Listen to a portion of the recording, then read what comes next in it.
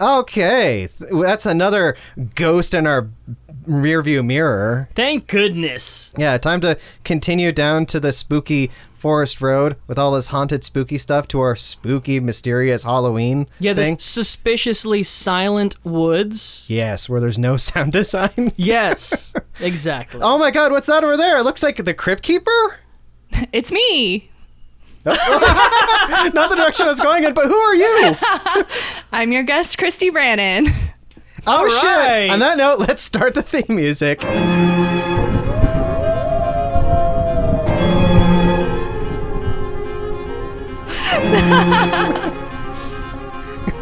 Yeah, you know. Yeah, no, I'm that's sorry, great. there's so much of a pause. I thought that's No, what it was. you should have seen my face because I was like, "Do you want me to do the laugh, or or are you implying that Christy is the Crypt Keeper?" No, I was okay. A peek behind how the sausage is made. That's how that phrase goes. Yeah. Is that I was starting to Gabe, so he was going to do his Joyce Carol Oates Crypt Keeper character, but I Yes. threw it to him, and he gave me like this wild look of like, "Oh no, what?" No, I was like, wait, is that like, are you? I really thought, I'm like, I guess, and Christy picked up on the pause, being like, just, I went for it. Christy fucking took up the yes and. No, I thought you were referring to her as the Crypt Keeper. I did too. Okay, so. Yeah, so exactly. It all worked out. And so here's your Crypt Keeper laugh for the week. It's Your Joyce Carol Oates character. Yeah, like so it's like, hello, boys. It's me, Joyce Carol Oates. Oh no! There she is. And yeah, and that's exactly how we start That's the show how it was every supposed week. to go. This, welcome, dear listener readers. Hello, everyone. To Slow Readers, Your weekly fast-paced literature podcast. brought to you by Top Gallant Radio. Here, the conversation is always on books. Here, the episode is always basically like a 30-minute game of Gatekeeper with some book talk around it. Pretty much now, yeah. Pretty much, yeah. Yeah. Yeah. Let's call Love it Gatekeeper and Noble. Okay, I'll take it. Does that make sense? Sure. Barnes and Gatekeeper? Gatekeeper and Company. That's not Gatekeeper? Gold people. All right. Speaking of not Oh my being able to God. talk, let's hurry this along because we have a guest. Who's we the want drunk that one guest in the on. room? Not me. I actually just started. Oh, good for you. That said, who are you, guest? Guest? Yeah, guest. You. Daniel pointed to me and said, "Who are you, guest?" Gabriel, 181 weeks in a row, you have been the guest. Yes, apparently. This is Daniel's slow reader, and I am the Z. Yeah. Hello, listeners. My name is Gabe Mara. I'm a comedian every now and again. I'm a writer and a podcast producer, and one of these days I'll be able to make you a fine cocktail, but not yet. I can have cocktails. Yeah, I can Made make by them for hand. you. Yeah, because I'm like there. Yeah, you get the royal treatment. Co-host, who are you? I'm Daniel Gonzalez, an audio producer, editor, writer, and an author of speculative fiction. Yeah. And Gabriel, as we continue down the spooky haunted path of Oatstober, we got another fucking guest. Yeah, we do. And we got a returning one this time. Returning champion. Third time. Third time. We have one of our favorite guests, Christy Brannon. Hey. Yay! audience Christy clapping. 3-Pete Brannon. Three-peat. Christy, at World's End. Yes. Is that? Yeah, that's the That's one. Pirates of the Caribbean. Is that the name? At World's End. Okay. It's kind of so. Krista, you're a huge Pirates fan. Is that the name? Is that the actual name of it? Is just World's End? At World's End? At the World's End. I don't know. I think it's at World's End. There's also the Simon Pegg movie. I was thinking Yeah. the Simon Pegg movie. Yeah, that's also a 3. So, okay. What's You the win. Okay. Gabe, you would know this. What's Yeah. the name of the Simon Pegg movie? The World's End. The World's End. Yes. So is it at World? All right. That's going to be all right. That's the new subject of this episode. What is the name of that third one? While Daniel looks this up, guest, please introduce yourself to listeners who might not know you. I'm Christy Brannon. I podcast and I'm a comedian and sometimes I write stuff. Yay! And you do the incredible podcast, It's All Downhill. That's right. Yes, of which we have both been a guest. Yes, Yeah, that's right. I was on it this past week, and which by the time when this comes out, yeah, I mean it's clearly going to be out. But that said, I do want to say, Christy, I'm very disappointed that you cut out my two favorite conversations where we were talking about Henry Cavill painting Warhammer figurines, and how much we find children just unnerving. Fair. I know. sometimes things don't make it that are still the best parts, but I'm just like, should I keep this part where he actually talks about being a creative writer and his methods, or do we talk more about Henry Cavill and how just unnaturally hot he is? Yeah, I'm pretty sure it's Cavill. Is it Cavill? Yeah. I think it's Cavill. Cavill. You know what? Henri Cavill. I'm going to lean into it. He's Cavill. There are Sure. too many words that I've only seen written down and not heard, and that's Yeah. one of them. That's the slow reader's story. I mean, that's basically what it is. We're going to get into this moment, but one of our previous guests, Katie, she like had a list. Katie Ann Kometz. She had a list of like authors, like famous authors in the past. She's like, I don't know how to read any of them, and we're like, Kate. I think she only had problems reading Dostoevsky, but like the rest of them was like Emily Bronte, William Faulkner. Yeah. And then we were just you like, know what? That's okay. Katie works in the visual medium. It's totally fine. All that being said, everyone, here's the last important thing about our intro. Yeah. Please, if you have a moment, if you think our show is even remotely entertaining, take 1 second to go on Apple Podcasts and write a review for this show. We need your reviews more than anything else. And even beyond that, Daniel and I just love reading your reviews. Yeah. Apparently, there's a strange wall where English UK reviewers don't appear on our iTunes, but apparently they're real. And be like Felix Taylor, the Yes. troll widow. Who- Be like Kiara Talent.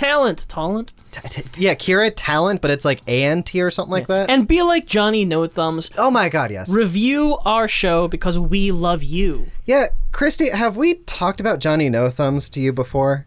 That does not sound familiar. He's basically our mascot. Yeah, Oh. he is. Like, basically, because, like, one of, like, probably, like, our third review ever for this show. I think our first review by someone who wasn't someone who knew us. It was either the first or second. I forgot what it was. Yeah. Maybe first. But, like, we just got a review out of nowhere. It is 1 star. The headline... As per usual. ellipses. Body of the review, ellipses. These guys are idiots. And we've embraced that Yes! so hard. Oh, can you put yeah. that quote on some marketing? That's good. No, I've threatened to put that on a Yeah. mug. I and want it on a t-shirts. t-shirt. I Right, want. so I believe I owe you a sweater of like in Lisa Frank font that says "It's me, Christy" with stars on it. That's fantastic. Yes. So the merch is incoming, everyone. Yeah, we get all of our merch ideas from like 3 and 1 star reviews. Yes. I mean, that's where they all come That's from. how you have to do it. That's how it is. And yeah, I'm happy about That that. one's Daniel, so speaking of good. which- Ugh. It's such a good review. Do we have any new reviews this week? No. God fucking damn it! But our new show best friend Felix Taylor from Felix! I almost said London, from England. Is he from Liverpool? Yeah. Did we make that up? Wait, no, I forgot. 1 second. I literally have his address here. I'll look it up. Oh, he sent his address so we can send him to... Yes, and also he got his envelope because I fucking sent him a bunch of fucking stickers. Oh, you already did? Yeah, I did, and I sent. word, good for and you. I had the Beverly Cinema. What's it? Tarantino Cinema. New Beverly. New Beverly Cinema. You can get like a lot of like really cool like movie postcards that they give out there. Mm-hmm. I had the one, and I hung up a bunch of them on my wall, but like I have one for like Videodrome, Sure. which like is a movie I like, but like I don't really remember, so I don't want to just like hang it up. Did you But- send him that? Yes. With no indication that he likes Videodrome? No, I was like, hey man, and I sent it to him, and he's like, cool. Yeah, guys, if you review our show, it can be a bad review. We don't care. We'll Yeah. send you our legendary Joyce Carol Oates Quaker Oats stickers. Christy, do you want some stickers? If they're Quaker Oats, Joyce Carol Oates ones, yes. Yeah, it's a Quaker Oats container of Joyce Carol Oates drawn on it. I thought it was very funny. So, Yes. Yeah, so yeah, I'll that's send you fine. some of those. Yeah. Here we go. 1 second. I'm not going to read your whole address on this thing. That'd be funny. What? He's in Oxford. Oh. Yeah, my geography of England isn't... Just like Inspector Lewis. Oh, yeah. Good job. Dead reference. I got to be honest. I already forgot what story we read for this episode. That's fine. That said, let me segue. I thought you were going to read a bit of it.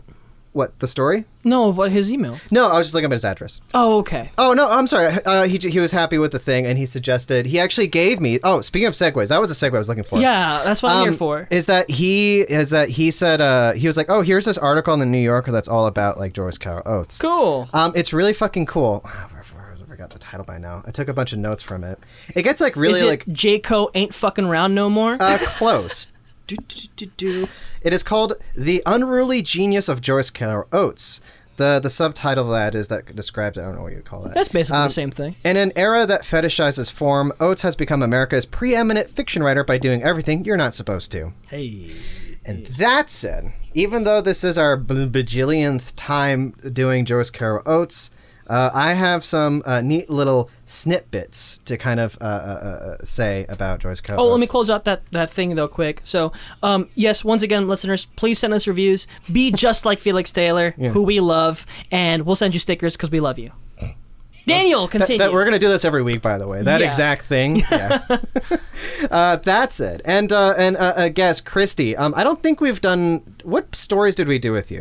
Let's see. For the Joyce Carol Oates one, or just in general? Oh no, with you, we did a Murderbot book with you. Yeah, we did a Murderbot, and we did the Things They Carried. Oh yeah. Oh, those are good times. So just 2 out of 2, now 3 out of 3. Really nice, uplifting, normal stories.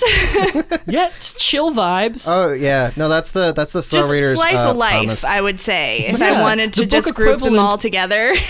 It's like lo-fi on YouTube. Mm-hmm. Yeah, just some real easy jams, huh? Oh, no, they're hard. They're jams. fucking hardcore. Hard-fi. But that's it. Let me tell you some bits about Joyce Carol Oates. Please do. Christy. Well, first off, again, like the real basic things that we want to talk about is that she was born in upstate New York. I always think that I keep thinking that she was a Southern writer for some reason the first like several years. There's like Southern Gothic elements to what she does. There's this interesting thing with like upstate New York and like the South that it's like, yeah, they kind of like blend together. Sure. That said, but yeah, she's born like a little like rural kind of thingamabobs. She was super gifted. She was valedictorian when she graduated at Syracuse University. Good job, Joyce. But I wrote down some like random notes and whatnot. I'll hurry this along because usually it's not as fun to keep a guest silent while they're just listening to me read shit. So here's some interesting facts from Joyce Carol Oates, especially the early times. Wonderful. Some of her earliest work, for example, is the Wonderland Quartet, which was very successful. Sure. It features the award-winning novel Them, which everyone knows is about giant radioactive ants. Giant ants. Oh. Yeah. That's not true, but there is a movie called Them that I grew up watching, which is about giant radioactive ants. Yeah, she also wrote an entire book series about one book about the history of John Mulaney's family. Nailed it. She wrote a novel called The Accursed, which is a historical fiction story with vampires. So I don't know. I mean, I have no idea what that would be. Yeah, listeners, obviously we're huge fans of this lady, so and I know a lot about her. Her first debut novel was 1964's With Shuddering Fall. Oates was 26 at the time. That's how old we are. And yeah, we're all 26, right? And I own a copy of With Shuddering Fall. I actually have like this really old mass paperback of it, and if I ever wanted her to sign anything, it would be that. Solid. Her first, she quotes in her memoir, The Faith of the Writer, her first full-length novel was called The Cat House. She composed it as a child. It's a combination of text, drawings, and scribbles, and basically the characters were all upright chickens and cats. Awesome. I love that. I like that. Yeah. I found a whole collection of my stuff that I did in kindergarten, and it's like I was kind of doing the same thing. It was about my hamsters. Solid. But next, when J-Co was 8, her grandma gave her the Alice books to read.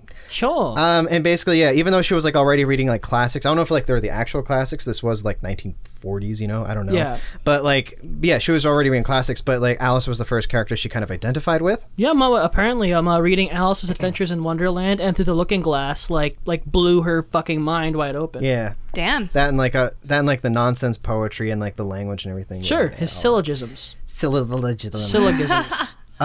The writers she fell in love with when she was young, and in many ways continues to love, are, because Katie and Kometz read a partial list. This is the full list that she lists in her memoir.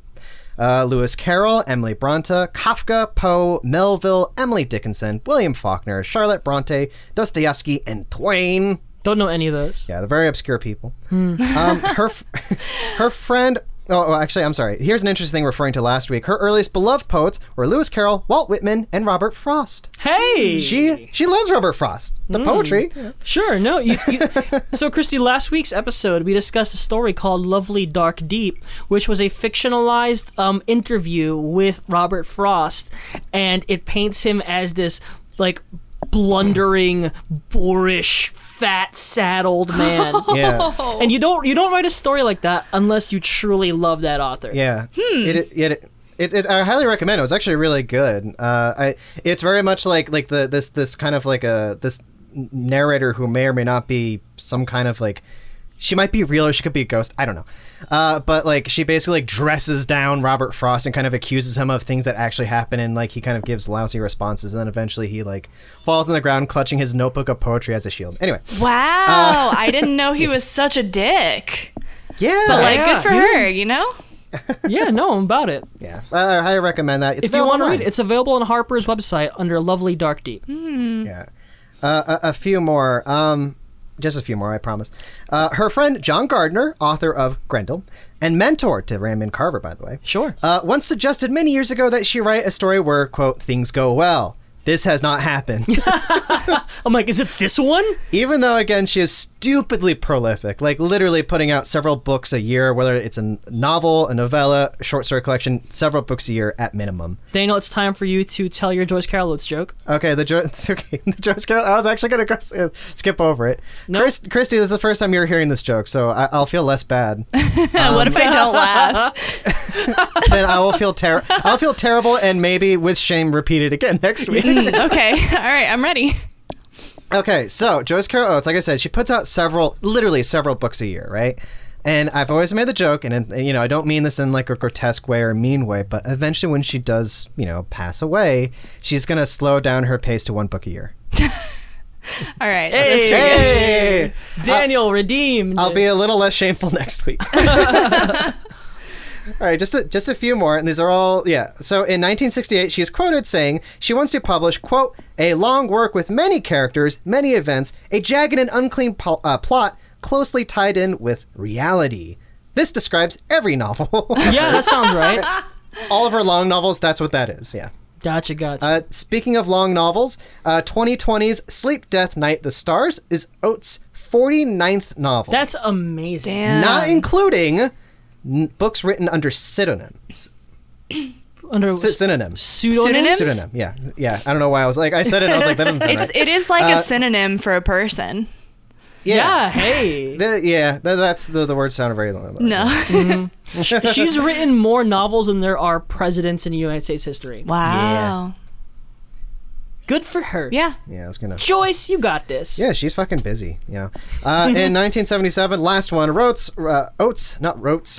Joyce Carol wrote. In 1977, the year Star Wars came out, Oates wrote in her journal. What? I movie? said the year Star Wars. Star Wars. Don't know Star what that. Wars? No, Okay. what? You might be You confused. mean the year Annie Hall came out? Oh, I want to bring that up. Never mind. Just kidding. You're the one who loves that movie. Continue. In 1977, Oates wrote in her journal that her work turns toward what she calls, quote, the centralizing act of violence that seems to symbolize something beyond itself. Love it. And that said, I will stop talking about Joyce Carol Oates for today. Well, for the moment. For the moment. So at this moment, I could turn this to you, Christy. Do you know who Joyce Carol Oates is? Do you have any familiarity with her? Okay, so I was thinking about this, and it's gonna sound real shitty. Uh-oh.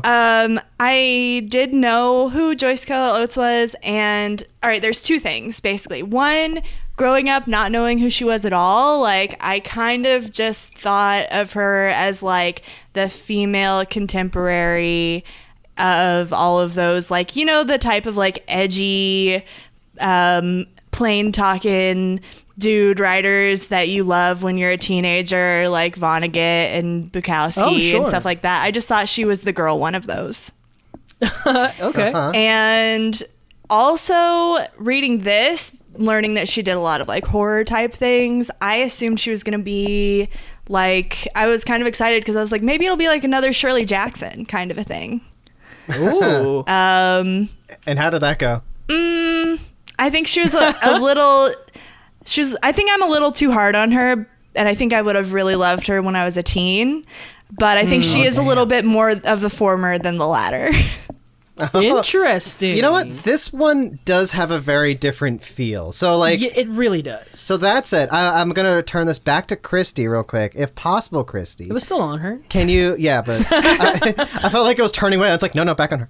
Okay. Head on a swivel. Christy, if possible, can you give like a brief of a synopsis as possible as what happens in the Corn Maiden : a love story, right? Oh, is it?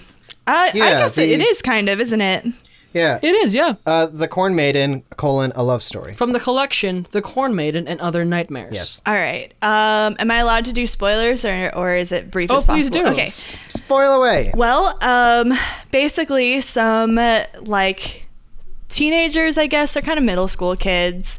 They're the 8th graders. One girl goes crazy and gets obsessed with this like ancient Native American ritual, and then she sort of like extrapolates her own version of that by kidnapping a little girl and treating her as a sacrifice. And then in the meantime, while she's like hiding her away, preparing her for the sacrifice, the town starts looking for her because she's missing, and her mom is a single mother and she's very worried about that, and her like computer teacher guy that wasn't really that involved in her life gets framed for the disappearance, and then eventually she gets found because the crazy girl is like, it's time, and then kills herself. Yeah. That's a good summary. Yeah, that's it. That's the story, T to B. Gabriel, is there anything you want to add to that? Boy. I think this is a really this is kind of a departure for me anyway from everything I've read of hers, but it's 100% pure Joyce Carol Oates action of shifting perspectives, occasionally confusing narration, very, very almost abstract writing where there's a lot of use of we and then shifting the we to other character names. But mostly it shifts back and forth between long swaths of the kidnapped girl's name's Marissa Bantry. And we shift mostly from the perspectives of Jude, who is the awful, plain-faced, rat-faced, red-headed girl who is the mastermind behind the operation. Leah Bantry, who is Marissa's mother, and her ongoing terror. And Michael, Mikal, like a douche, Zalman, Yes. who is the accused, accused computer teacher. So basically, it's this shifting narrative between mostly these three perspectives. We don't really get much perspective from Marissa, the Corn Maiden, the kidnapped girl. No. But it's a shifting perspective of this horrible crime from a very internal, non-direct discourse point of view. Yeah. Yeah. I mean, that's what it is. It's. I don't want to get too far It's into fucked up, bro. my feelings on this or anything like that, but yeah, clearly, this is like an interesting thing where it's not exactly because we've been reading stories and they kind of dipped into some of her more pulpy stories and some of her more literary stories. And this is like, I feel this one's like almost in the middle, and stylistically, Christy's not wrong by saying this one's weirdly like plain spoken. I don't know if I wouldn't call it plain spoken personally. I would say Christy? more, I think a better way to put it is contemporary. And That's I a great way think to put plain it. spoken is something that I'm getting from like when you're introduced to people that write like Kurt Vonnegut in high school. It's like during the school day you have to read like the Scarlet Letter dude talk about trees for 5 Hawthorne. chapters, and then you're like, Kurt Vonnegut just said butthole and he drew an asterisk and that was Drew a one. chapter. So I love it so much. No, contemporary is a great way to put it. As listeners will know, and as Daniel and I know, Joyce Carol Oates loves hopping from style. She's a real chameleon. That's one of her gifts, that she can write in the vein of Poe. She can write in the vein of Shirley Jackson. But this one, I don't want to jump ahead to my personal thoughts on it, but I'm halfway through reading it. I'm like, What was first, this or Gone Girl? This was first. Gone Girl was 2012. This story. I didn't say this. This novella was originally published in 2005. And 05? I thought it was 2011. The book came out in 2011. Oh, okay. And also, this story won the Bram Stoker Award. So yay, Joyce! Yay! Yay!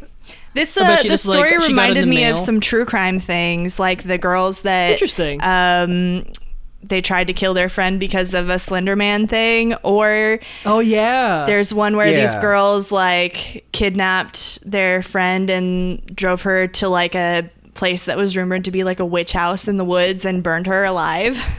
That That's was a very real. Oates motif. Yeah, no, that A motif. A motif, it's very if much you an will. it's very much an Oates teeth, where like The everyday evil of like outcasts. Yeah, the banality of evil, outcasts, like people who are vulnerable to being swayed by like predatory people. Like one of her earliest I don't even remember the story. I used to think it was Where Are You Going, Where Have You Been, but it's not that one. But she was fascinated with a real murders that happened called like the Pied Piper killings or something You like mentioned that last week. What were those? Yeah, okay, the Pied Piper killings was basically, it was, as you imagine, some very Oates kind of thing, where like a more like rural kind of Americana, maybe Sure. even California or something like that. But there was like this one guy, a teenager. Did he lead a startup in Silicon Valley? No, this is before that. So before then, they just killed. Nailed They it. got people killed.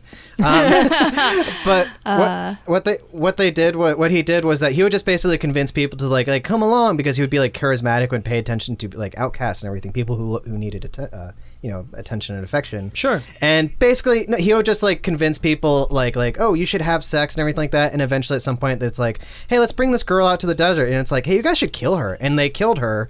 And then after the fact, they would have to explain why they killed her. And there's like, and their big thing is that like, well, he told us to. The solid Manson deal. Yeah, it's like a Charles Manson kind of thing. So this is kind of like territory that she's explored several times, and some of the stories that we've covered in this show, some of the other stories that I've read. But yeah, it's heavy. Christy, do you like a lot? Do you read a lot of true crime stuff or listen to? I would say true crime podcasts are my podcast of choice. Hell yeah. Oof. I find them often very difficult to get through. The last one I really enjoyed was Detective Trap, because it's about the protagonist is the detective who cracks the crime, because otherwise, I enjoy a lot of really good ones, but the darkness of them kind of overwhelms me sometimes. Yeah. It's for me, I think some of them I can't do it. There was one that it would just be very graphic, or very when they're interviewing the people that were affected by it. But if it's My Favorite Murder, or if it's just here's the facts of a true crime, or Dirty John, loved that one. Oh, Dirty John. Yeah, those kind of things I like. Or I think it has Dr. to do with Death Daniel. Yeah, I've heard that was good. I need to listen to that one.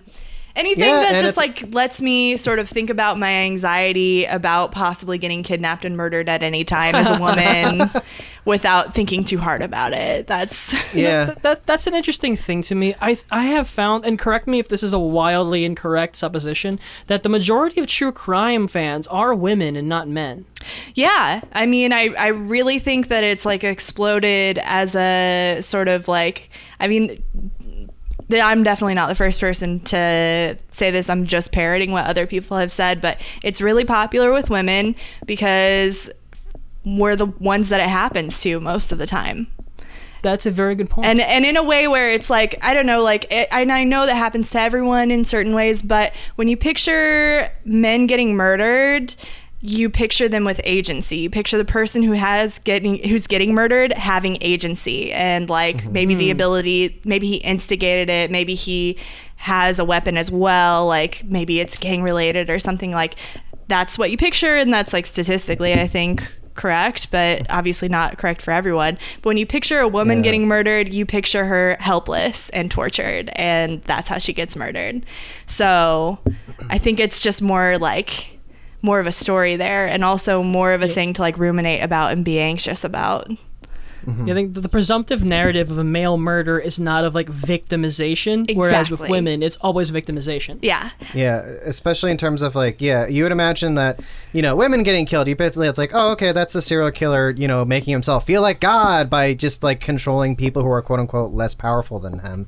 And when you hear like a man was killed and it's like, it's a gang thing, or, you know, Yeah. fucking he got in someone's face and was crazy and someone Yeah, got shot. or hockey something like dad that. murder. Hockey dad murder. Or That's a good way to even put it. that he was a shitty man that was probably just going to murder her anyway.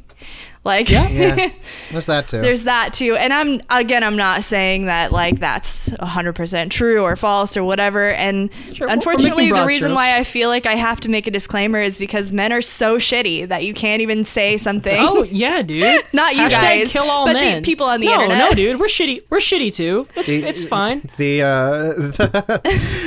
No, like I was to say, like out of anything, unfortunately, not to get too far ahead into like talking about how we feel about this, but like. But yeah, these are all Joyce Carol Oates focuses. It's like no, I think you didn't like this one, but like it's like I think you should try and read some of her other stories Yeah, because this one they might seem have been very much in line This with one might have things that been you a would bad like. fit for you, but I think you would love a lot of her other stories because she shows a lot more restraint in a lot of her other stories while also getting even darker. It's very cool. Yeah, Ooh, okay. and remember, and then that article. Way to pick a bad one for yourself, Christy. That's funny because I was thinking this one was perfect for me because I related so much to like just different aspects of it. I'm sure we'll talk about it later, but and also Yeah, just your like waist length golden hair. yeah, exactly. And you love corn. I love God, corn. I love You know what? There corn, was no dude. corn in the entire story. I'm sorry. Not even It was one. such a disappointment. No, not even a Joyce! kernel, Daniel. Corn? When did I have corn? Yeah, no, we'll get into that moment, but yeah. Also, we didn't say it right off the bat. But yeah, no, Christy, you did pick this. I kind of nudged you saying it's like, oh, yeah, I highly recommend, you know, like kind of picking a story that is readily available. And you did pick this. And what and like the one we kind of been alluding to it, but like why was the reason? Yeah, what drew you to this one? It's stupid. Is it because you love corn? It said Corn Maiden, and there were a couple things. One, it was the one that I found that was recommended, but I also could find, like, I didn't find any information about it at all, so I was going to go in blind, and I wanted that. Mm-hmm. And two, because I thought Corn Maiden sounds like I can relate to that. I'm from Indiana. Let's go. Hey, You're the original corn maiden. I really thought you were gonna pull like a 70s comic bit of being like Corn Maiden. I don't mind if I do. That's basically exactly what happened. I knew it. But I am also very glad, honestly, because like I kept suggesting we read the Corn Maiden because the Corn Maiden is actually one of like her best received like short fiction stories. I think in more recent years. I find that very interesting. It is kind of interesting. This is one of her more popular ones. Like It in won the the Bram Stoker Award. That's in, huge. In the Jeff Vandermeer book that's on writing, this book is actually in it. So Oh, that's Wow. cool. so yeah, like this is a very popular story. Weirdly, That is so interesting. not to to, me. yeah, but I mean, well, I tell you what. Before we start talking too much about our feelings, let's pump the brakes. We're gonna go to break. Bump at the brakes. When we come back from break, we're forced to play a game, A guy. and it's a game? fun game. A game. A game. And it's gonna be so much fun. I was gonna do a bit. I'm too tired to do it. I need to take a drink. Get it together, bro. I know. I'm trying. All I need to do is throw it to break, right? Yeah. Okay. So throw it to break. When we come back, we're gonna do a game. And when we come back from that, we're gonna talk about our feelings, how we felt about the Corn Maiden. A Love story. So throw it to break. Okay. Hooray.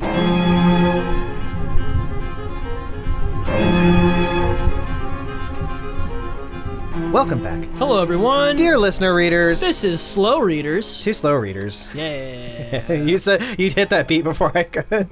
I usually say something else. You criticized me last week for not having the beat right. Yeah. Did you? I'm still Gabe. I'm still Daniel. I'm still Christy. Yeah. Yeah. For some reason, I gave the iPad a look like Christy, get on the thing, like as if you can see us. I thought maybe I was supposed to say it too, and then I thought I heard Gabe whisper. No, that was Daniel whispering. Oh, okay. We have very similar whispers. All right. Speaking of whispering, now is the time for us to play a game. The Yin Yang Games twins. No, it's not that. Okay. It is a game we've been playing. Okay. And we'll probably continue to play for a while. Yeah, at least all throughout Oatstober. At least all throughout Oatstober. It is a game called Gatekeeper. Gatekeeper. This is I think Christy knows the song. Yeah. Seasons. Yeah, you're age appropriate to like be super into Feist in 2004. 4. Like I would say 4. Yeah. Great album. Yeah. Let It Die, baby. Yeah, Christy doesn't know what we're talking about. No. All right. I'm like, yeah, I mean, you're correct on the Totally, age, but I never dudes. listened to Feist, really. we're all super into it. Yeah. Yeah. Of course. All right. That said, Gabe, do you want me to try and do the rules, or do you want to try and do the rules? I'll try and do the rules this time around. Gabe's gonna try and do the rules. All right, everyone, here is our famous game, Gatekeeper. We're playing it PvP this time around, which is always joy. So what happens is, I have an answer. It is a single kind of specific item, and in this case, it is a book to movie adaptation. Oh, shit. Horror edition. Hey. So what happens now is you each start with 10 points. In front of you are 10 gates. You will take turns selecting a gate 1 through 10, and whoever selects the gate has an option. Well, behind each gate is a hint or a clue, and you have an option to either pass or answer. Either way, you lose a point. If you try to answer and you get it wrong, you lose an additional point. The other contestant has a chance to steal, but at no cost, but then the gate moves on to them. The goal of the game is to win with as high a point count as possible, or just beat the other person, whatever you want. Yeah. All right. Or we can just have fun. Or you can just have fun, participation. My goal is always just to have fun. I'm just here to have fun, you guys, you know? Yeah. That's actually very accurate for me. No, and that's why we appreciate you, Christy. All right, are you guys ready to play Gatekeeper? I'm not ready. No, I'm not. I am ready. I'm kidding. Okay, let's see who goes first. Each of you select a number between 1 and 50. Christy goes first. Okay, 23. Okay. I'm gonna guess 23. Also, Wait, I meant 24. okay. Christy goes first. The number was 18. Nice. All right. Or Christy, actually, up to you. Do you want to go first, or do you want Daniel to go first? I'll go first. All right. Excellent. And just remember to keep track of your points with Fingers your up. Fingers. Keep track of your points. Thank 'cause God I I'm have not all good 10 at that fingers, part. because otherwise... You have toes. And also, Yeah. because usually one of us forgets to say this, start the theme Start music. the theme music. Okay. All right, Christy, please select a number between 1 and 10. Okay, 7. 7. 7. Here's your gate. A famous pop singer made a controversial appearance in this series. Ooh. Christy, do you have a guess for this book to film horror adaptation? It's a series? Well, you'll find out at another gate, but there is more than one iteration of this adaptation. Oh, okay. A famous pop singer. Is it... Oh, going for a guess. Oh, I don't know. I guess... No, please do. No, it's... Destroy it. Tear the game apart, Christy. Yeah. Hey, the point of the game is that you're supposed to be able to answer it at any gate. Yeah. Oh, okay. Well, no, this is a bad idea. No, go for it. I was gonna say, is it Play like bold. the like... I don't know. I'm trying to think of one of the popular ones, like one of the Conjuring ones. I feel like they have a lot of different versions of that movie. With like the doll in the house and the cool 70s couple that solves... The Warrens. Yeah. Christy, are you asking me a yes or no question at the cost of 3 points? No. Or are you making no, a guess? Definitely not. My guess is just, is it like, you know, a movie related to the Conjuring? Oh, you have to name a movie. Oh, god damn Or- it. Yes. Never mind. I take it back. Okay. Christy passes. The cost of 1 point. Christy now has 9 points. Daniel, do you want to make a guess at no cost? I will not make a guess, and I will pass without losing a point. Excellent. The score is Christy 9, Daniel 10. Yes, and I pick a gate now. Gate shutters. Daniel, please select the number between 1 and 10. I will pick the gate 2. Gate dose. Oh, this is a good one. Gate 2. Chanced. Just like my life. Yeah. Daniel's a gambler. Just like in Bakuman. Gate 2. Coincidentally, the gruesome killings of Ed Gein happened a scant 35 miles away from where the author lived and worked. The author, who was nearly done with the book when The Killings came out, added a reference to Gein in one of the final chapters. So I guess this comes down to, Daniel, do you know anything about Ed Gein's Killings? Sort of, but basically, like, most post-Ed Gein, like, killings, isn't Gein? That was Gein. I don't know. Christy, is it Gein or Gein? Yeah, you love serial killers. Yeah, but I only read it, so I would say Gein, but I also alright. just have never heard it. Okay, let's just say Gein for now. So here's the thing. He kind of influenced, like, all serial killers after this. Same thing with, like, Jeffrey Dahmer, you know?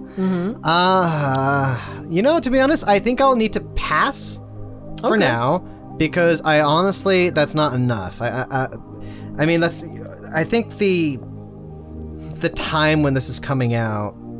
Oh, it is Gein, I think. I'm Okay, sorry, it that was is Gein. Right. So I checked on Reddit, under Reddit serial killers, and the top comment was, here it's pronounced Win, spelling it Nguyen. That was very funny. Okay. I like that. That was very funny. That's it. I think I'm gonna pass, but I think Okay. I have an idea of I'm going down to 9 points. I have an idea about what the thing is, but anyway. Okay. Christy, do you want to take a guess? Or do you want to pass at no cost? I'm gonna pass at no cost. Okay, the score was 9-9. Christy, please select another gate between 1 and 10. Let's do number 5. Number 5. Okay, this is a long one. Number 5 thinks I'm alive. Nice. Initial reviews of the film were mixed.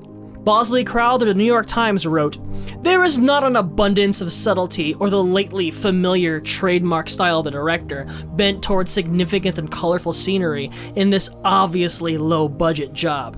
After the public response and millions it made in box office, the critics reassessed it positively. Crowther ended up putting it in the top films of the year.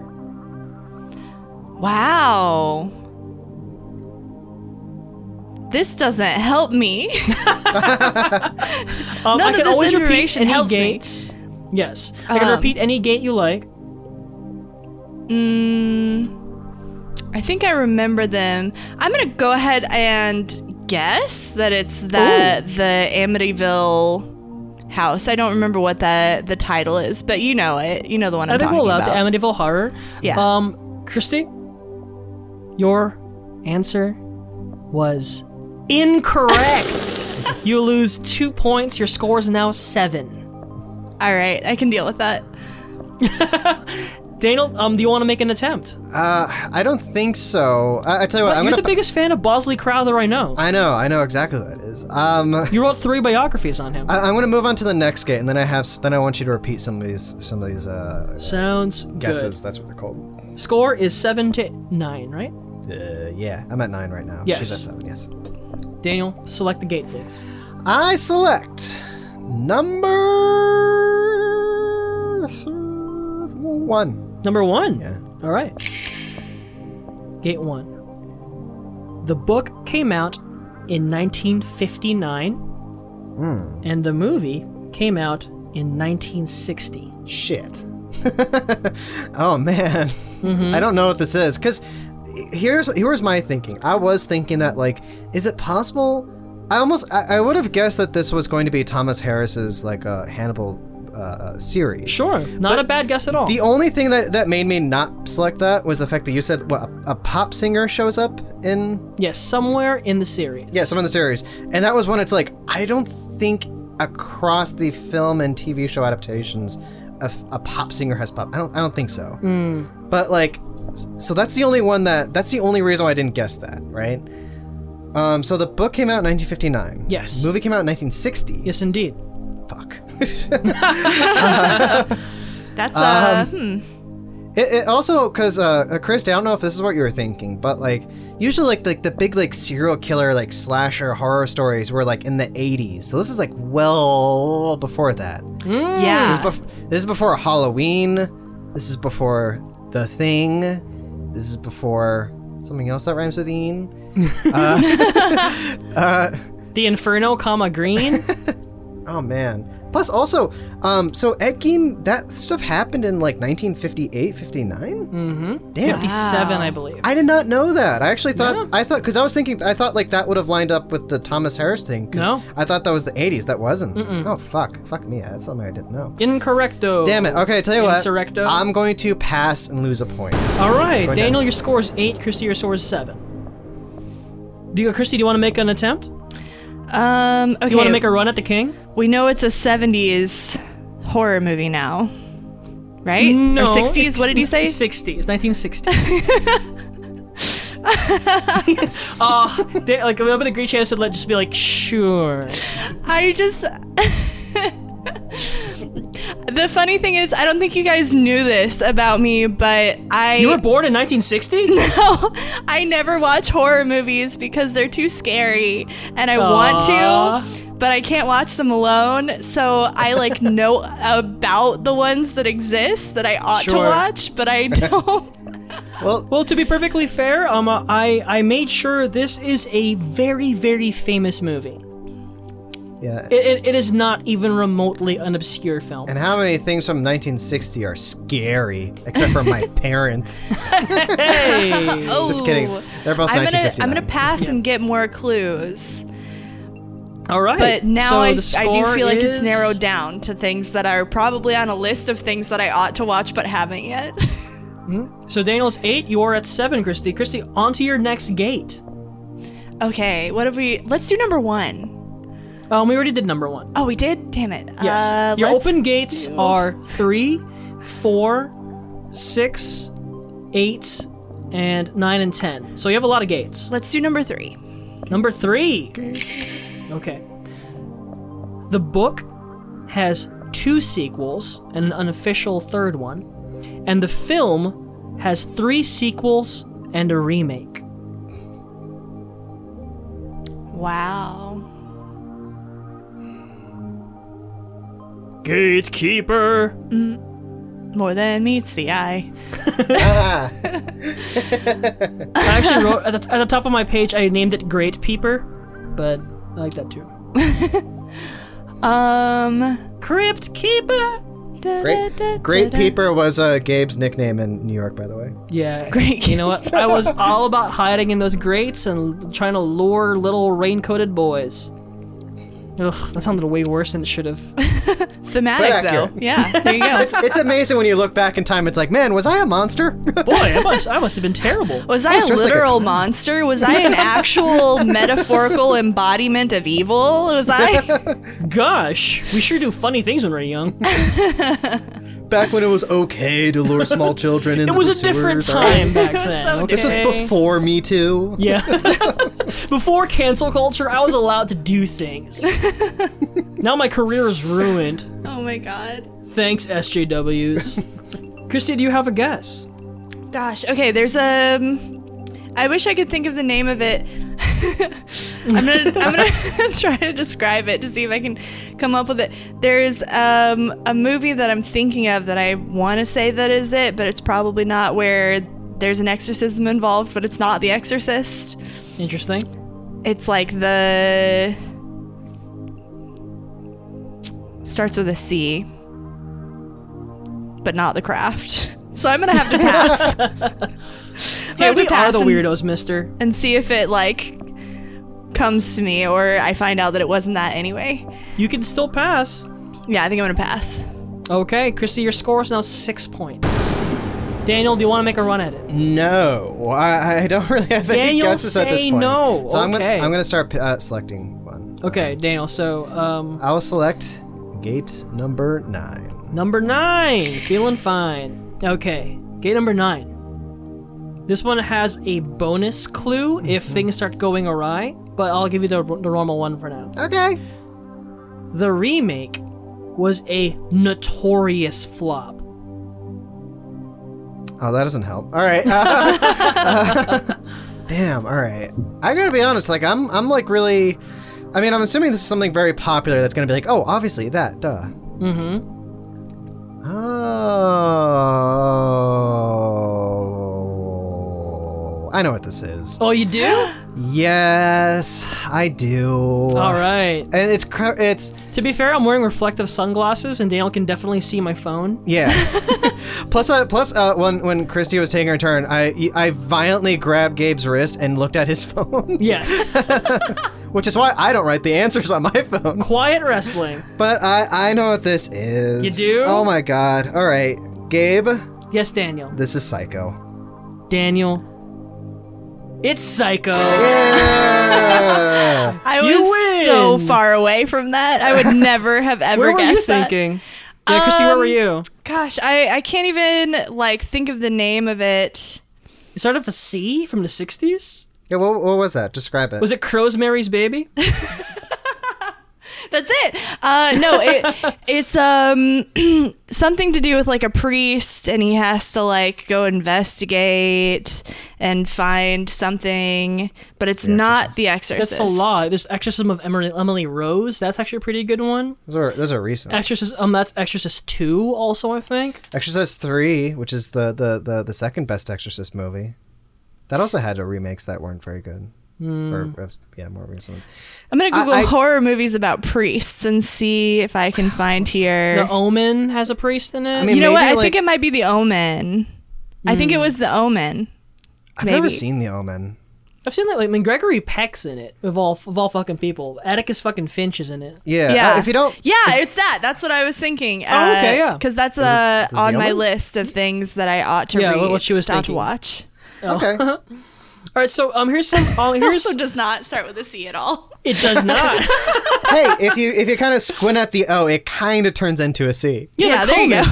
The That Coleman. definitely did have a recent remake that was not good. But here's the rest of your clues. Actually, before I even go to the rest of your gates, here's a fun fact that honestly I got really deep into because the author Robert Bloch, spelled with an H at the end instead of a K, very interesting person.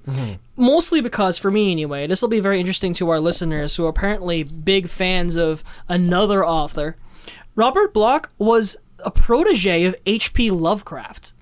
He was young enough that he was born in 1917, so he was like a big fan of Lovecraft. Lovecraft took him under his wing, and he's the only person H.P. Lovecraft ever dedicated a story to. Which one does it say? I forget. It was in my research though, Okay. but it's this kind of this wild thing there. That's interesting. Yeah, he was a really interesting character. He was also really critical of Robert E. Howard, which is very curious to me. Okay, sure. Anyway, gate number 4. There was a television adaptation of this bookend movie, which would be Bates Motel. Yeah. Gate number 6 was the film has a legendary twist ending. Okay. The pop star obviously was Rihanna, who was Marion Crane in the TV show Bates Motel. Oh, she was? Yeah, instead of she played Janet Leigh's character. It's controversial because everyone, spoiler for Bates Motel, which is a show I've always wanted to see actually. Freddie apparently had great reviews. I love Vera Farmiga. I love Freddie Highmore. They do a complete subversion that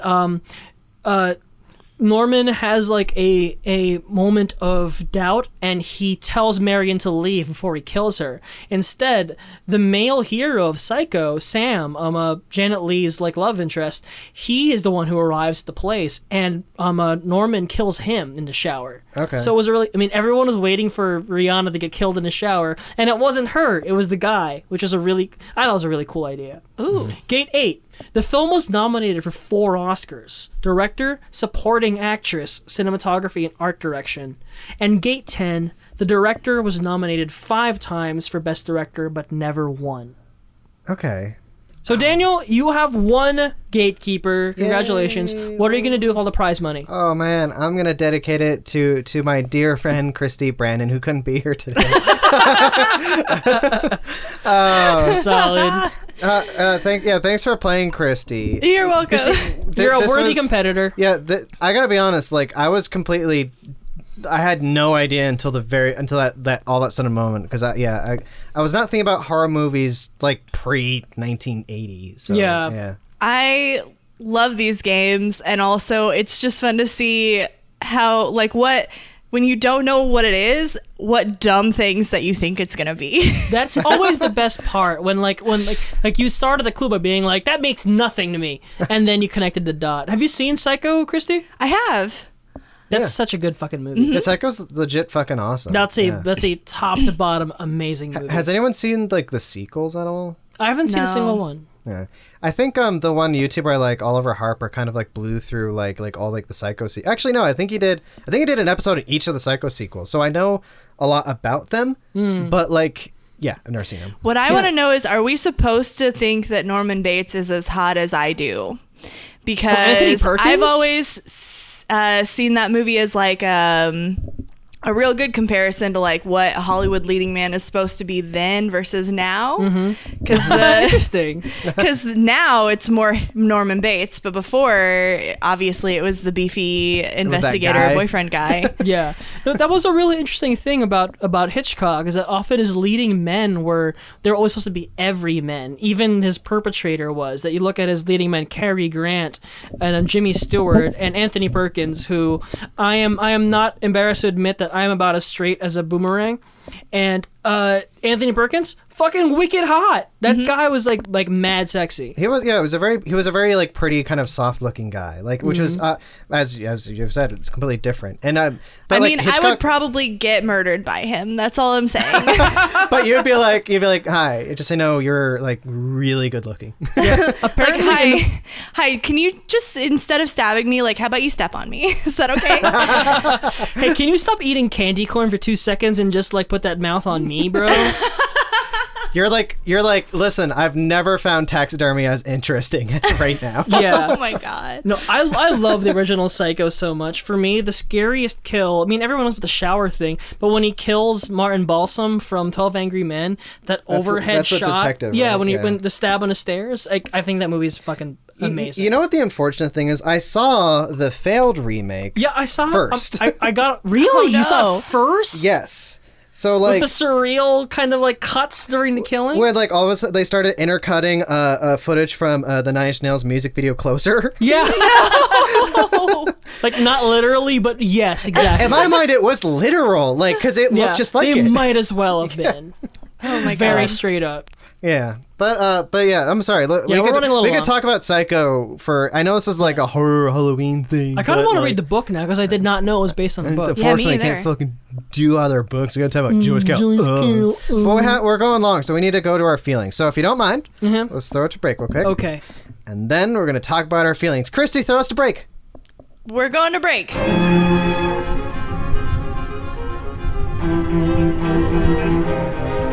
Welcome back, Hi. dear listener readers. How are you?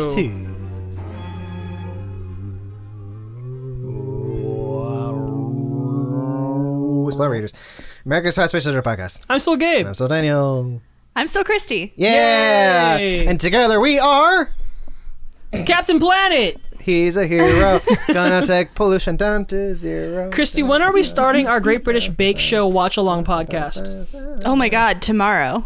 Let's do it. All right. That's it. Enough. Speaking of bake shows, we got to talk About our feelings? And eating our feelings? and eating our feelings and burning small children alive. Yeah, In that's the, right. In the oven. That's bake show related. That's very true. We're going to talk about our feelings with the Corn Maiden. Guest of honor. Do you want to go first? Sure. Okay. Okay. As I was reading this, I did make like some stream of consciousness notes. Awesome. Okay. Love those. Please read them without any editing. Then then I went ahead. My favorite ones were, is this just Lord of the Flies but teen girls? Okay. Okay. Yo, fuck Michael and his self-chosen alternate name spelling. And also, like, I had a real problem with him saying feeding my rat all the time. What's that supposed to be? It was, I think, supposed to be him being like, I'm doing this for me. But the whole time I was just like, is he masturbating? Is that why he wants to be alone so much? Not to interrupt you, Christy, but like I read the first part of the story last night while drunk, and so I picked it up this morning and reading it, and I'm like, feeding my rat. Did I So miss many that? times. And I paged back, and I'm like, no, I didn't miss anything. I wasn't that drunk. There was not a proper. It was just a weird metaphor of his. No, he does say it. He goes on a hike, and there's a line that's like, because I wrote this down. Yo, if feeding my rat doesn't mean masturbation, then why is he doing it alone, and why does it sound so creepy? And then I read the line where he goes on a hike, and it literally has a line where he's like, this is it. This freedom. This is feeding my rat. And then after that, I'm like, feeding my rat meant this freedom. That's a direct quote. And it said, my reaction is just me. Okay. And then the eye rolling emoji. That sounds like a really terrible Simpsons bit. God, I hate him. I don't know. I like the idea that like you're like, it must be masturbation, and I just keep thinking like usually euphemisms for masturbation and male masturbation are very like illustrative, where it's like feeding a rat and it's like, how is that? I'm like, what does that mean? Even taking small pieces and just kind of going, here you go. Even like flogging the dolphin has some kind of more sense to it. Flogging I didn't like it. All right, this is my only other stream of consciousness thing, and then I'll sum up sort of what I'm feeling. But my favorite and most relatable line of the story: feral cats we fed. Cool. That's it. I would join a cult for that too. That's me. The lady loves feral cats. I feel like, so I was really going into it expecting Shirley Jackson. I don't know if you guys are that familiar with Shirley Jackson, but for me... We've always lived in a castle for the show. Yeah. Perfect. Yeah. I don't... Since you're both dudes, I don't know if you connected with it in the same way, where I just really, truly, like, when it comes to horror writing, I love her because I think that she really embodies this like anxiety and horror of being a woman in society in this visceral way. Cool. So I was going into this hoping that would be the case, and what I got was feeding my rat. Oh man, but like that bums me out a little bit so much, because she has so many works that are exactly in that vein. Yeah, I would dare say that like Oates kind of almost does it better. This is an exception, unfortunately. Yeah. I think she's won me over enough to where I've realized I also think I was just like being a little bit harsh in my judgments. I'll probably read I downloaded like from the library the book with all the short stories in it, so I'll probably read the rest of them. Oh, this book? Yeah. Okay. Are you using Overdrive, the wonderful free app that allows you to download almost any book from your local library? I do believe I am. We're not sponsored, I just love them. Yeah. That, or like I basically just Googled it, and from you can actually just get like a library card with your phone number now, and then it's amazing. They'll give you the link. It's amazing. Christy, before you go on, it's time for us to do our weekly Joyce Carol Oates insistent recommendation. You must read Blackwater by Joyce Carol Oates. It is. I'm sure it'll be available on Overdrive. It is. And like I think like we've talked about this we did like 3 episodes on the book because it was so good, and it's like we did one with Katie. I'm certain we did. Okay. And it's one of the top 5 best books I've ever read in my life. Period. And it's entirely about the Chappaquiddick incident where Ted Kennedy drunk drove and let a woman die in his car, and it's all from her point of view, and this is beautiful, poetic, heartbreaking story about like life seeping out of someone. Wow, I am gonna read it though. That sounds great. And I recommend Ulysses by James Joyce. Of course you do. Sorry, Christy, please continue your thoughts. Let's see. Okay, what else have I got? All right, so I thought it was pretty good. It just wasn't like that for me, but you know what I mean? But no, absolutely. Also, I felt like I actually did like this story because it brought a lot of like familiarity with, I think, my adolescence, where it was just a combination of everything. Like, you know, I don't know if this is, since it's sort of an isolated example of her, but she's kind of mimicking that sort of like contemporary, vaguely edgy sort of way of getting things across that I enjoyed from authors when I was a teenager. And the way that the Jude wants to like do basically a ritual spell, and she's just making shit up and being like, yeah, you know what else sounds cool? Like, she can only eat white things because she needs to be pure. Like, that just reminded me of, you know, when I was a kid, I would like take like, you know, I found like a 4-leaf clover and like a flower and like a tree leaf and then like muddle them together and it would be a spell. Like I did a lot of that when I was a kid just for fun. No, I love that. Yeah, so that kind of thing. So something about it just like felt like sort of vaguely reminiscent of that and also true in that sort of way. So I enjoyed that. And I would also say like I think the ending for me was the most scary part of it. Does that make sense?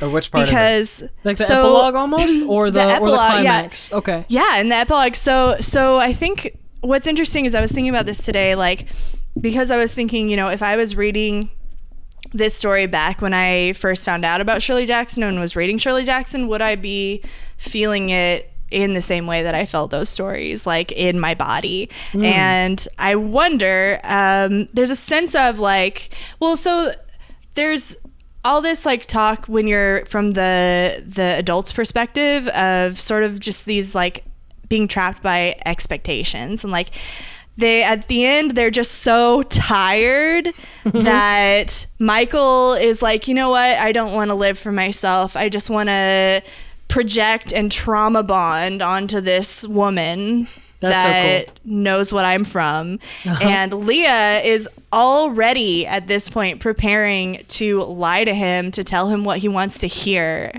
Because at the end, it's like, you know, it's talking about them and it's like, oh yeah, like he's, you know, I think it's from her perspective, like, yeah, he seems fine and like he's handsome in his own little way, but the way it describes him is not handsome at all. It's like, you know, he's handsome in his own like greasy haired, slim faced, rat eyed way, like, hey, Mr. Z is a master. and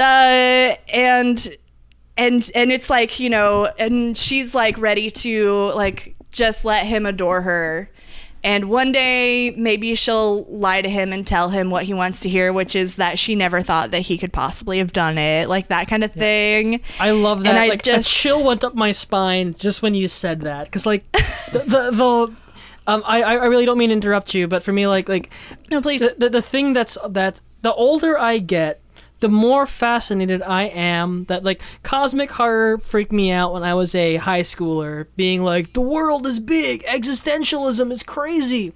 But the older I get, the more I'm fascinated by domestic horror, which is the sense that there's nothing scarier than realizing you don't know somebody.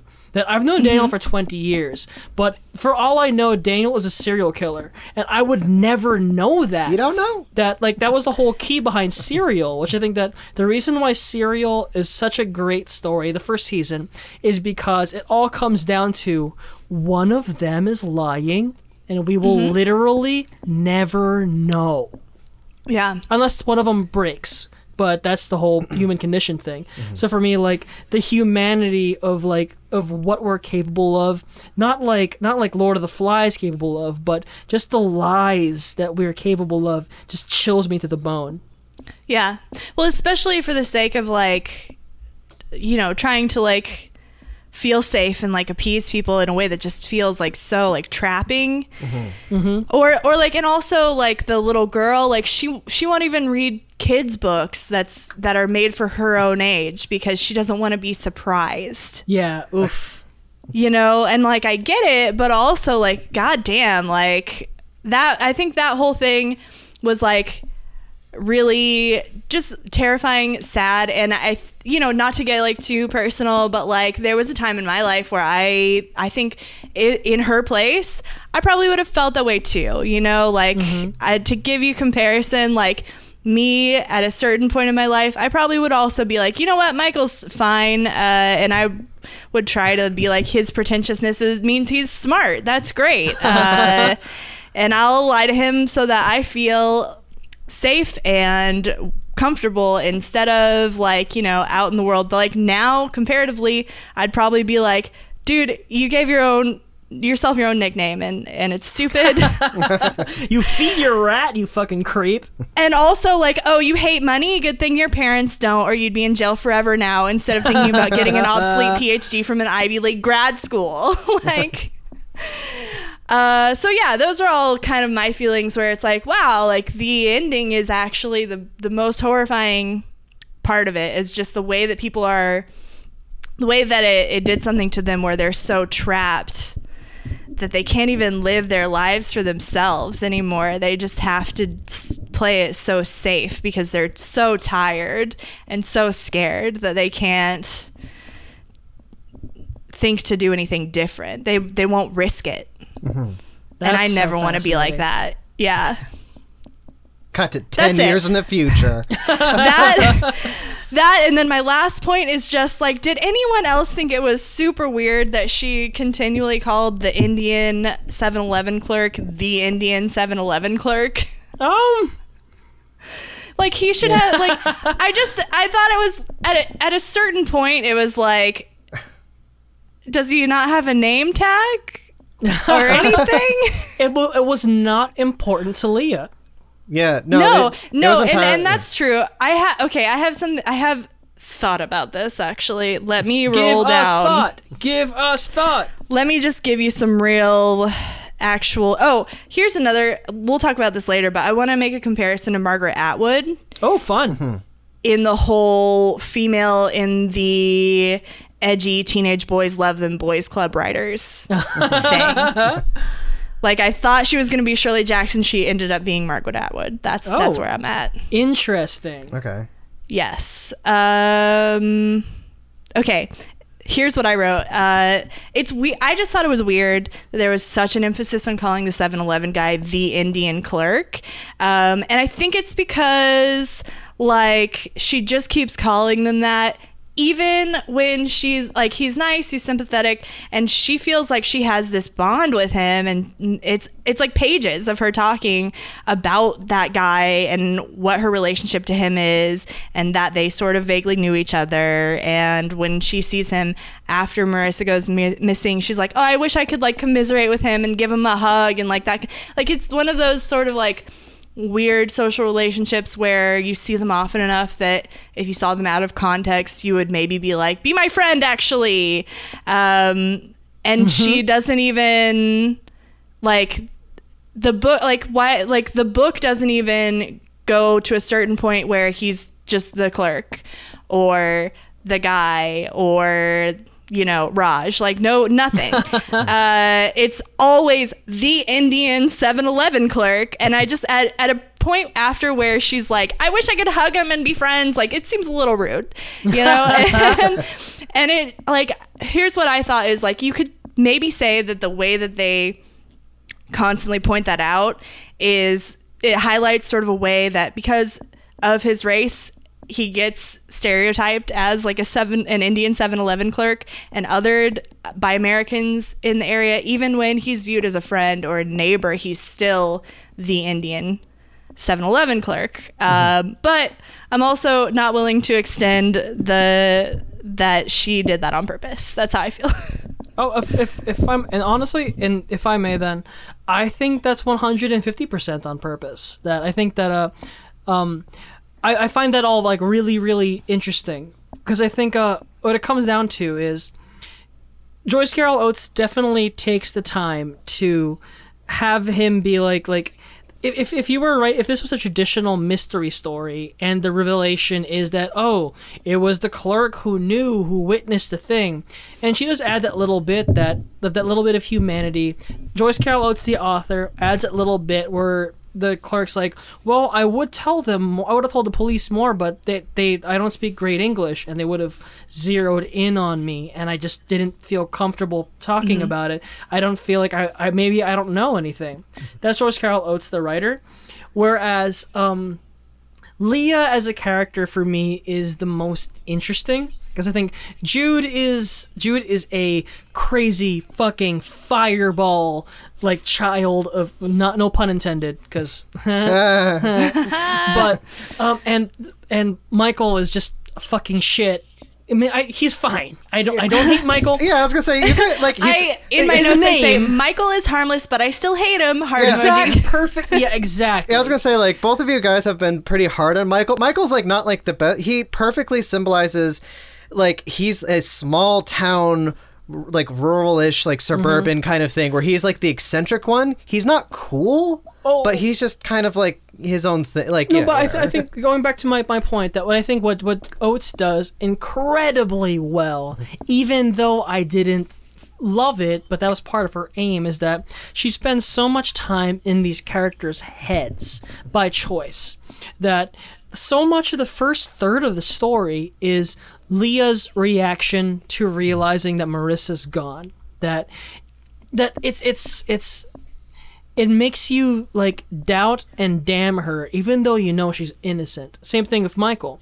It's that she gets home and you go through the entire thought chain of her being like, her first thought is, where is my daughter? Her second thought is, what will this make me look like? Mm-hmm. The whole story from Leah and Michael's perspective is all about how they make themselves out to be victims while this girl is gone. That a lot of their interior narration done in a combination third and first person thing is like, they're gonna judge me. I have to give up my secrets. They're gonna my picture's gonna be on the news. It's all about their thing.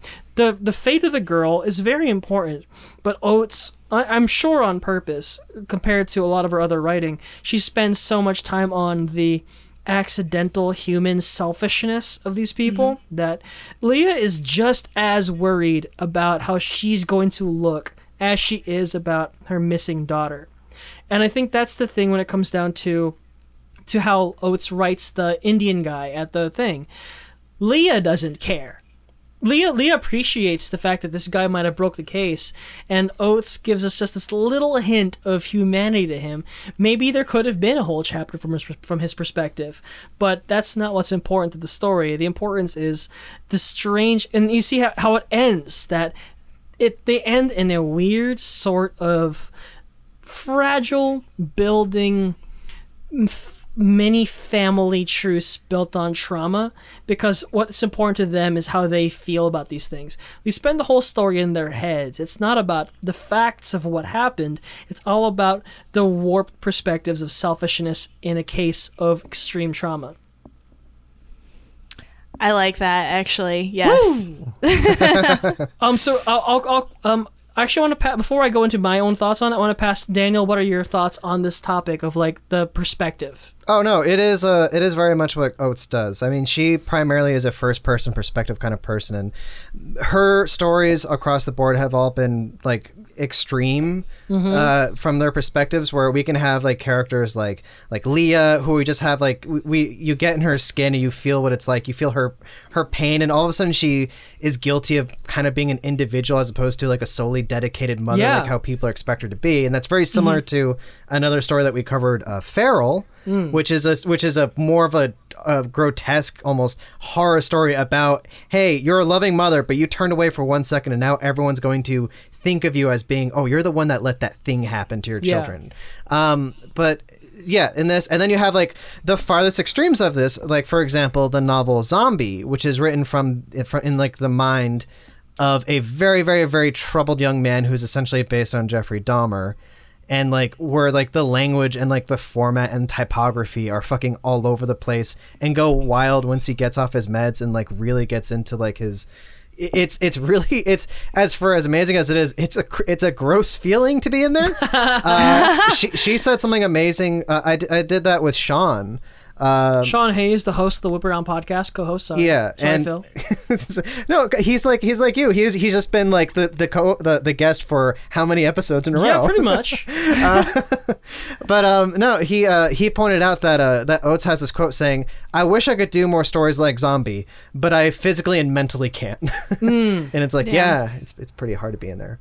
But that's what it is with the perspective. But Gabriel. So Christy, to you then, you were kind of meh on the story, or you're curious enough to like open the door to more Oates, but the core maiden itself just didn't do much for you?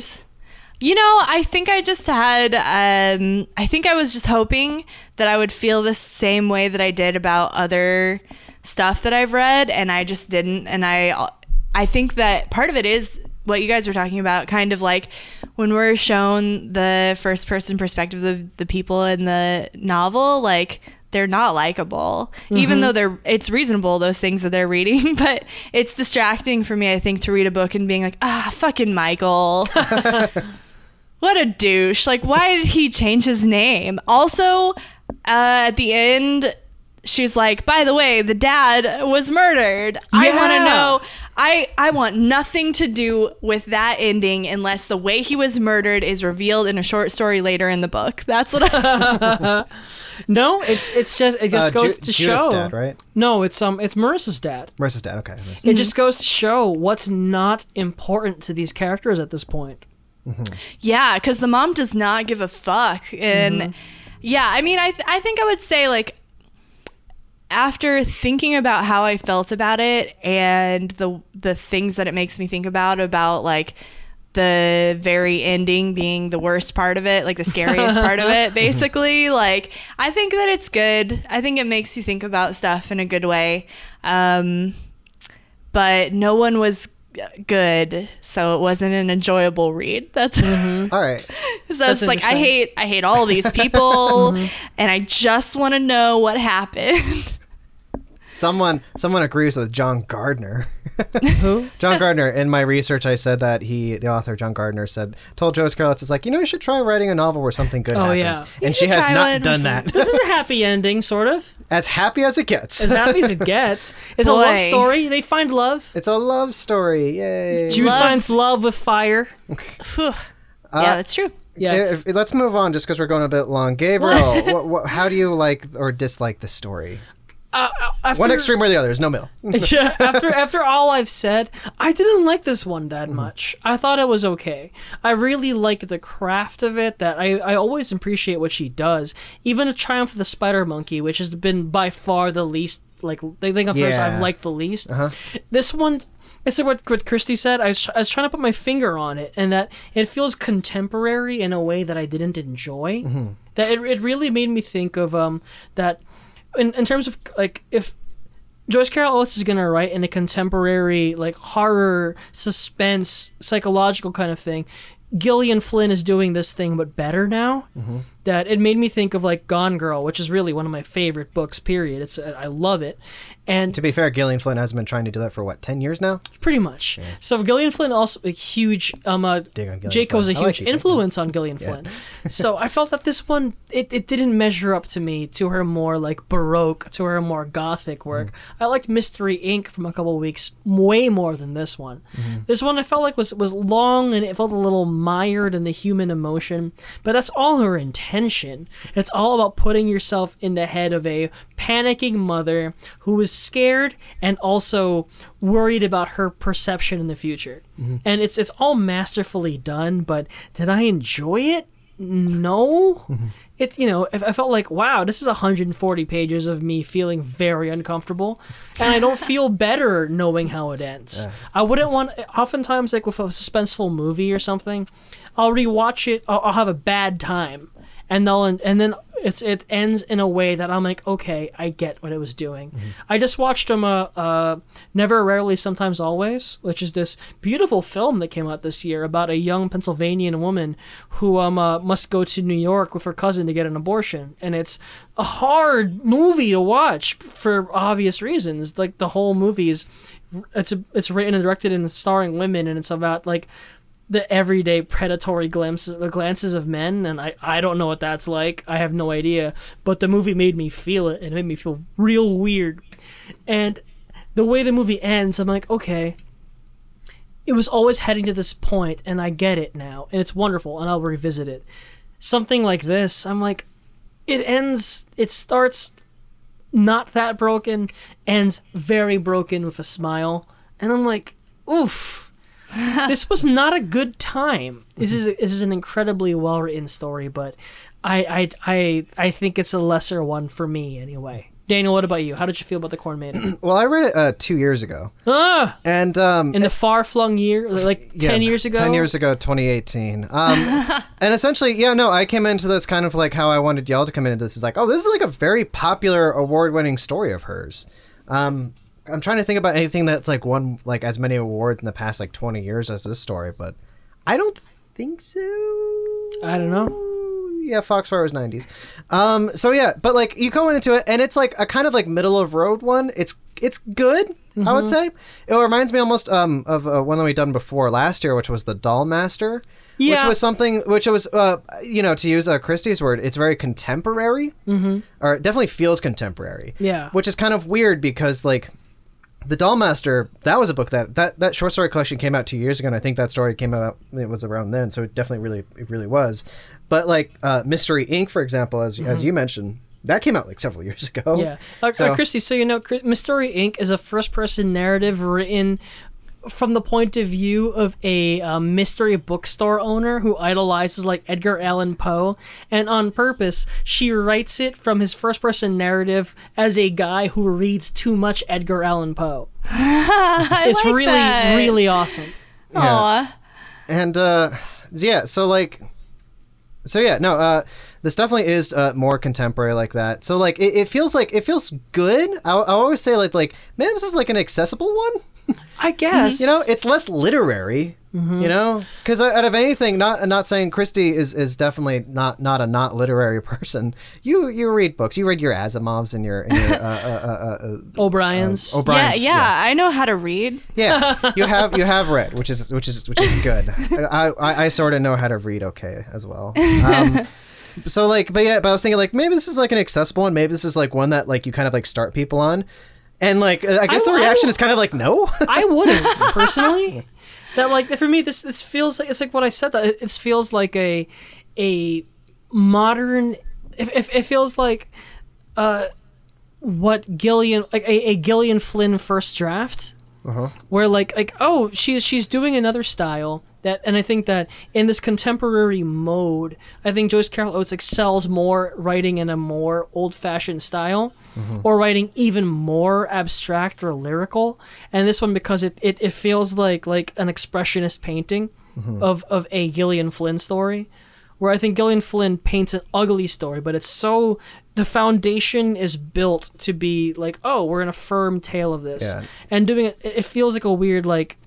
You know that weird hat and a hat of Depeche Mode inspired Nine Inch Nails, and then Nine Inch Nails is an album that's inspired by Depeche Mode, and Depeche Mode is an album inspired by Nine Inch Nails, and it's not diluted, but it feels slightly distorted in a way. I'm like, you could just do the thing you already do. Yeah. But okay, but that's basically how I feel about it. We're going a bit long. 9 Inch Nails. So let's just move on to the next thing that we need to do with the story. It's a little thing brought to us by old buddies on the East Coast, the Whip Around podcast, a hard right leaning, just real Fox affiliated kind of show. Yeah, they're our sister show. Yeah, they're a sister show. Doctors Phil Laporta and Shawnee B. Horny, aka Shawnee B. Hayes. Everyone, please listen to the Whip Around podcast. Whip Around is one word. It comes out every Whip Around Wednesday, where Dr. Phil Laporta and Shawnee B. Hayes talk about all things weird, news, macabre, and science. They're our good friends. They're our kissing cousin podcast, and we love them very much. So, in honor of Shawnee B. Hayes, co-host of that show, Daniel, many years from now, actually no, Christy, many years from now, you're gonna look back through the mists of time, and someone's gonna say, "Do you like Joyce Carol Oates? I bought The Corn Maiden. What will you remember as your hazy memory?" Feeding my rat. Yeah, 100%. Oh, I'm sorry. feeding the rat. Gabriel, what is your hazy memory? Oh boy, there was a lot. For me, I think the thing that sticks with me is that earlier bit with Leah panicking. And her mind is darting from, oh, I bought too much beer from the Indian guy. They're going to judge me for that. Oh, and I definitely had that affair with that guy. For me, like, that's the thing that sticks with me the most. We talked very little about Jude in this whole episode, which is interesting to me. Interesting, because she's kind of like almost like the main character. She's almost the central character to it. But I mean, I think she didn't even matter to me, and I think that she didn't matter to anyone, and I think that's why she was so crazy. We kind of sidestepped around about like her Dubstep? kind of like trauma, and like the fact that she's like this young child who kind of grew up in this massive dilapidated mansion that's like being shut off. Like she has like, apparently she comes from like family, quote unquote. Oh, does Joyce Carol Oates write about things like that? She almost, I don't know if she ever does. But and she's like basically been like with like her grandmother, and I forgot her parents. What did her parents die in a car crash? Is that what happened? I think that was it. I forgot what it was. So like yeah, and apparently like this kind of like loneliness and kind of like being this like weird like sense of entitlement, adolescent changes like basically compelled her to kind of feeling be this ugly, person. feeling ignored, and also loving having power over people. Yeah, like we kind of sidestepped around all that, but that said, hazy memory.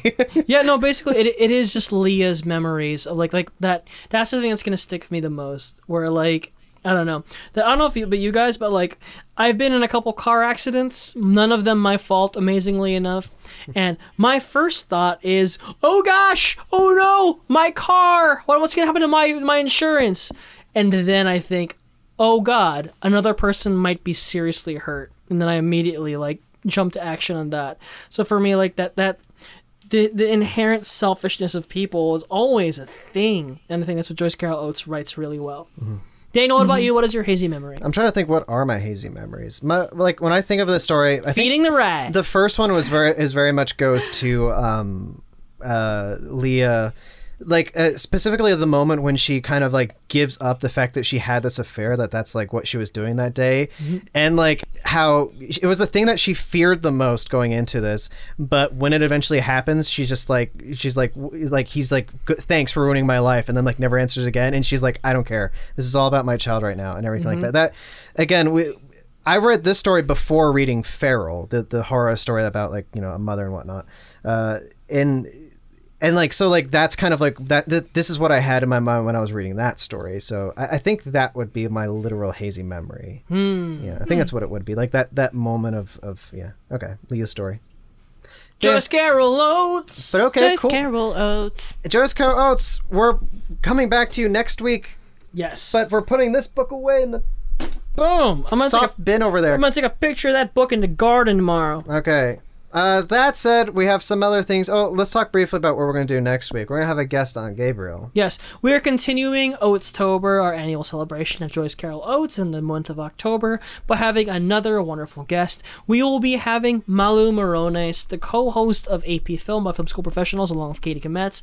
She has not yet told us what story she's doing, but look forward to that, all you fans of AP Film. Malu's going to be in the show with us. It'll be her first time, and I can't wait. Malu's very funny, very cool, very smart. Yes. 4 out of 5 stars, Malu. Yes. She doesn't listen to the show. Yeah, she doesn't. 3 stars now. That said, let's go around the horn. Christy, is there anything that you want to plug, kind of like lead people to follow, or where can people find you? Follow me at Christy Brannon on social media, or All Downhill Pod if you want to listen to my podcast, or just Google my podcast because it's up everywhere. Yay. Yay. Gabriel, plug. Ladies and gentlemen, as always, please check out Self-Evident Asian America's Stories. It is a wonderful cultural heritage documentary podcast. Season 2 going on strong. I contributed to Season 1, Episode 3, the talk we were supposed to have. It's about my life. It was very, very difficult, and I'm very proud of it. And it was featured on both the AV Club and San Francisco Public Radio, so give that a listen. Also, please check out our other Top Gallant radio show, as I just mentioned. It is called AP Film by Film School Professionals, where Katie Kometz and Malu Morones did not get to go to film school, so they created their own film school curriculum. They're in the middle of Spooktober. They're talking about all their favorite horror films. They're a great time. We hope to have some video content for them ready as soon as possible. Give them a review, give them a subscribe, give them a listen. And lastly, follow me on Instagram at read.richards, read like reading a book. Daniel. Yeah, you can follow me on Twitter at Top Gallant Radio. You can check out all my fiction anywhere you get your ebook retailers, but specifically if you go to Amazon, you can get them in paperback. They are A Cook in the Kingdom and The Shadow from the Deep. Yeah. I also want to point people out to 2 podcasts. One of them is Guru, the Wondery show that came out during the summer. I contributed to that. Yo. And also I can mention it briefly because it has been announced on social media. Dr. Death Season 2 is coming out soon, and it's been announced. I helped with the project, and I'm very excited to kind of like see what everyone feels about that, because everyone really liked the first season. I haven't even heard what the trailer well, I literally can just go into the files and listen to it, but I'm not going to do that. But like I haven't even heard the trailer. I didn't cut the trailer together, so I'm so curious what it's going to sound like. So everyone out there, Dr. Death Season 2 is coming out soon. Yeah, and Daniel worked on it. Woo, yay. It's very upsetting. Yeah. But like I'll be playing video games in the living room, and Daniel will kind of like stagger out, bleary-eyed, and I'm like, "What up, baby boy?" And he'll be like, "Iced tea." That's not even that one. I think that it's one of the other ones that I can specifically Oh, point yeah, out, that like the other one one. that's pretty that can be pretty upset, and it's just a mixture between them. I don't know. Anyway, but that said, thank you so much for being on the show, Christy. Christy, it's You're always welcome. Thanks such for a having pleasure me. to have you. You're a wonderful guest, and we love having you. Yay! Thanks for having me. So Christy, the next time you're on, is it going to be one of those annoying fourquels? Or is this gonna? Or are we just gonna move? Fourquel? Or are we gonna do like the popular thing and go into like prequel territory? Oh, I think we should do prequels for sure. Okay, cool. Yeah. Before when you were reading Asimov, we need to interview that Christy. Yeah, I'll channel that energy. It's going to Excellent. be annoying. Yeah, Christy, you're welcome back on our show anytime you want. It is always a pleasure to have you. Next time you read something good, or if you just feel like guesting on someone's show, or if next time It's All Downhill has another milestone, just please let us know. We'd love to have you back. Yes, thank you. And that said, now's the time for the show to end. Oh God, bye. Da-da. Top Gallant Radio, brought to you by Daniel Gonzalez and Gabe Mara.